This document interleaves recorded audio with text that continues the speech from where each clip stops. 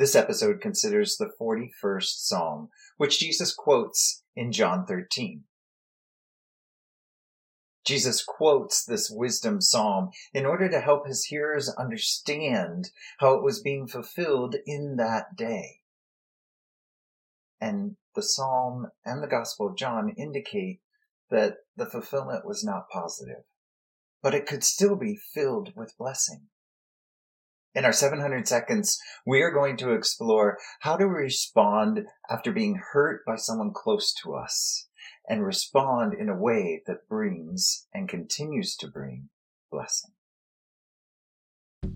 You're listening to 700 Seconds in a Psalm with Dr. DJ Freemeyer. This is a production of DJBibleCoaching.com. Let's turn to today's psalm and dive in. The night before his death, Jesus was hurting, and so he washed each of his friends' feet. Is that what you think of doing when you're hurting? If not, then it might be surprising how both Jesus and the 41st Psalm indicate that one is blessed by serving when hurting. The 41st Psalm is associated with David and is a mizmor, which means it plucks at the hearts of the listeners and the singers. The plucking actually comes from what seems like a contradiction at the beginning of the psalm. The psalm mentions that the one who is attentive to the poor will be blessed. The contradiction arises in the recognition that blessing means joy from progress. The scriptures say the poor we always have with us. So, what progress can be made? And helping the poor usually sets one back in terms of finances and time and emotions and influence. And yet, the psalm calls the helper of the poor blessed. That seems strange and dissonant until we look at it more closely from God's perspective, because helping the poor is what God does. The 41st Psalm begins with a declaration that the one who helps the poor is blessed, and it ends with a declaration that the Lord is blessed. By putting blessing at the beginning and the end, the psalm is declaring that the two, God and the one serving the poor, are both joined together in blessing. When we serve the poor, we enter into the blessedness that God has. In the 41st Psalm, the psalmist says, I myself have said, Lord, show me mercy. In this quote, the psalmist recognizes that the psalmist is poor in the eyes of God. So the psalmist can be attentive to the poor because the Lord has been attentive to the psalmist. The 41st Psalm mentions all the things that the Lord brings to the one who helps the poor. The Lord brings that person escape from harm. The Lord guards and protects that person. The Lord blesses that person, and the Lord turns that person's sickness into healing. The Lord offers numerous forms of support for the one who is helping the poor. Those helping the poor can feel what God feels when God helps us, and thus that person can become closer to God. If you have tried helping the poor, did you feel blessed when it happened? Sadly, such a person will not always feel blessed. That was most likely the case for David, who had his own people oppose him, who had his own father-in-law hunt him down to kill him, his own friends betray him, his own relatives fight against him, and his own home taken from him. David had to live a significant portion of his life among his enemies who mocked him. It's hard to feel blessed when you live among enemies. The psalm actually mentions the agony that one can experience from having enemies who desire that person's death and the removal of any mention of that person's name. Have you ever been hated by someone else to the point that that person would want to make it so that no one even remembered your name? Have you ever been hated by someone like that? I don't know about you, but facing such opposition would not make me feel blessed. And yet the statements in the psalm say that the person is blessed. Doesn't that seem strange? How are we blessed when we are hated like that? Surely no one can attest to this more than Jesus, who was fully God and fully human, and knew the power of joining divine desire and human capacity in helping the poor. Jesus was hated for being attentive to the poor because the people in power did not like it. His own religious leaders, who should be supporting him, were that very night plotting on how to kill him. And to make matters worse, one of his closest friends had already committed to betray Jesus because Jesus was favoring the poor. Jesus knew the 41st Psalm. Jesus knew that this psalm asserts that those who help the poor are often attacked for it. This is what can happen when someone is attentive to the poor and tries to help. Earlier in John, a statement is made that Judas had been stealing from the money that was given to help the poor. Judas had decided to betray his friend, and Jesus knew the betrayal was coming. There's a sting that comes with that type of betrayal. That is true when it is someone we are serving who betrays us, and that is definitely true when our betrayer is a family member. The psalm and the gospel mention eating with someone. In John 13, Jesus declares that the one who was eating his bread would lift up his heel over him. In other words, Jesus was about to be kicked in the face by someone he was eating with. When we eat with someone, it shows that we trust and care about them and consider them to be family. And Jesus certainly viewed the disciples that way. In the Gospel of John, Jesus calls his disciples brothers and sisters. They were the ones who made him feel at peace. They were the ones whom he trusted with his life. Do you have people with whom you let down your guard and you trust to have your back when you are in need? If so, how would you feel if in your moment of most desperate need, they caused you to suffer even more? The 41st Psalm responds with a cry. Yet this cry in the Psalm is not a cry of agony and despair. Rather, this cry is to the Lord for the well-being of the one who betrayed. The psalmist wants to be raised up so that the psalmist can help to raise up the one who enacted the betrayal.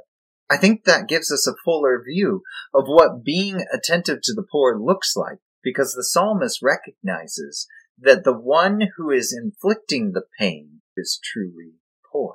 Those who betray and attack us do so because they feel like they have something to gain from the betrayal. Sadly, attackers actually remain poor because they will not get what they need from betraying and attacking those closest to them.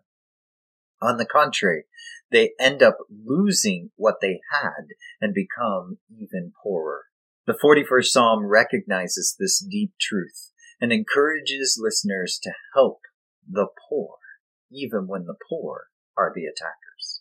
The psalmist, after being attacked and betrayed, wants to help the attackers. And that is also the case for Jesus. Knowing that Judas, his disciple, his friend, his brother, intended to betray him, Jesus did not hesitate to wash the feet of Judas. Jesus did not hesitate to recline next to Judas at the meal. Jesus did not even hesitate to give Judas a piece of bread to fill his stomach. Jesus wanted Judas to be well, and Jesus knew that Judas was the one who was truly poor, because Judas had rejected the friendship of the poor, had rejected being one of the disciples, had rejected the love that Jesus had repeatedly offered him, and had rejected the blessing of having faith in God to help. If we compare Judas and Jesus, Jesus was the rich one. Jesus was rich in faith, hope, and love. Like the psalmist in the 41st Psalm, Jesus was the one who had the faith for God to keep enemies from triumphing over. Jesus was the one who was truly blessed, because Jesus had the confidence that God could raise him from the dead to stand in God's presence among the living again. And so Jesus served the poor who did not have that faith, hope, and love. Jesus serves Judas, his betrayer, and gives him the energy and strength that Judas needed. Jesus responded well when being hurt and remained blessed because of it. And we would be blessed to follow his example. We would be blessed despite the agony of attacks that could come, despite the sorrows of scoffing that we may encounter, and despite the bitterness of betrayal that we may find. We would be blessed even if we died like Jesus did. We would be blessed because we would be in God's hands. And that is the most joyful place anyone could be. Thus, we would be blessed in the very same certainty that Jesus and the psalmist had, that God can deliver those who help the poor, even from death itself. So even if we die, we can remain blessed.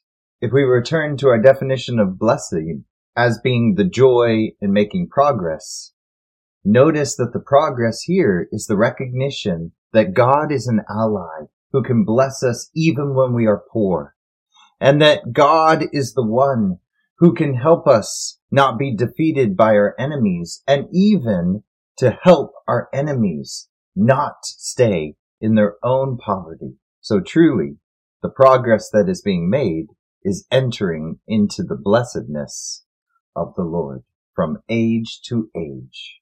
So the next time you are hurting, consider if your response is a blessed one. Consider if you too are crying for the restoration of the one who hurt you. Consider if you, like Jesus, are responding by serving and caring for your betrayer. Consider if you are joining God in serving the poor and in remaining blessed. May that be true of us. Amen? Amen. Let us hear now a prayer for blessing for the poor based upon this psalm. Father, in your word, you tell us, blessed are those who have regard for the weak and the poor. Lord, we desire to be a people who care, who serve, and who love well those in our community who do not have access to resources. We repent for the ways, God, in which we have not loved well the poor in our community. I pray, Father, that you would give us your eyes to see those in our space and those in our neighborhood, God, who have been made to seem and feel invisible. May we love them well, and may we be intentional, Lord, about inviting them to be a part of our community. Lord, I even ask today that you would also give us strength to be merciful and gracious, God, towards those who have hurt us. Father, as you have loved us and been merciful to us, even in our wickedness, God, teach us, Lord, to be merciful and gracious, Lord, to those who have hurt us, God, who have trusted, God, and those who have hurt us, God, who we have shared meals with, God, and those who have hurt us, God, who we have fellowship with, God. May our love, God, for those who wounded us, God, be a testimony to your goodness and your leadership in our lives. We ask these things in Christ's name. Amen. This episode has addressed some of the pain that can come from trying to help the poor. This actually can be seen in various parts of the biblical text, including the protections that are found in Exodus 20 through 23 and in Deuteronomy 15. Not to mention the story in Ruth, where there is this unnamed relative of Boaz who had refused to help Ruth, who was a poor foreigner, a widow, and an orphan. But Boaz is the one who embodied the truths in the 41st Psalm and helped those who were in need. If you would like to go deeper into this topic, and how the biblical texts depict the realities of poverty and the potential for blessedness, I encourage you to check out the resource titled For the Least of These, edited by Anne Bradley and Art Lindsley. In this resource, there are a number of scholars that explore the topic of poverty as it appears in the biblical texts, along with principles that can be found in the biblical texts. And these principles offer us a way forward. This way forward is to continue serving the poor like Jesus did, even when it hurts. Thanks for joining us for 700 Seconds in the Psalm with Dr. DJ Freemeyer. If you would like to have episodes delivered to you as they are released, then you can subscribe to the channel or at djbiblecoaching.com.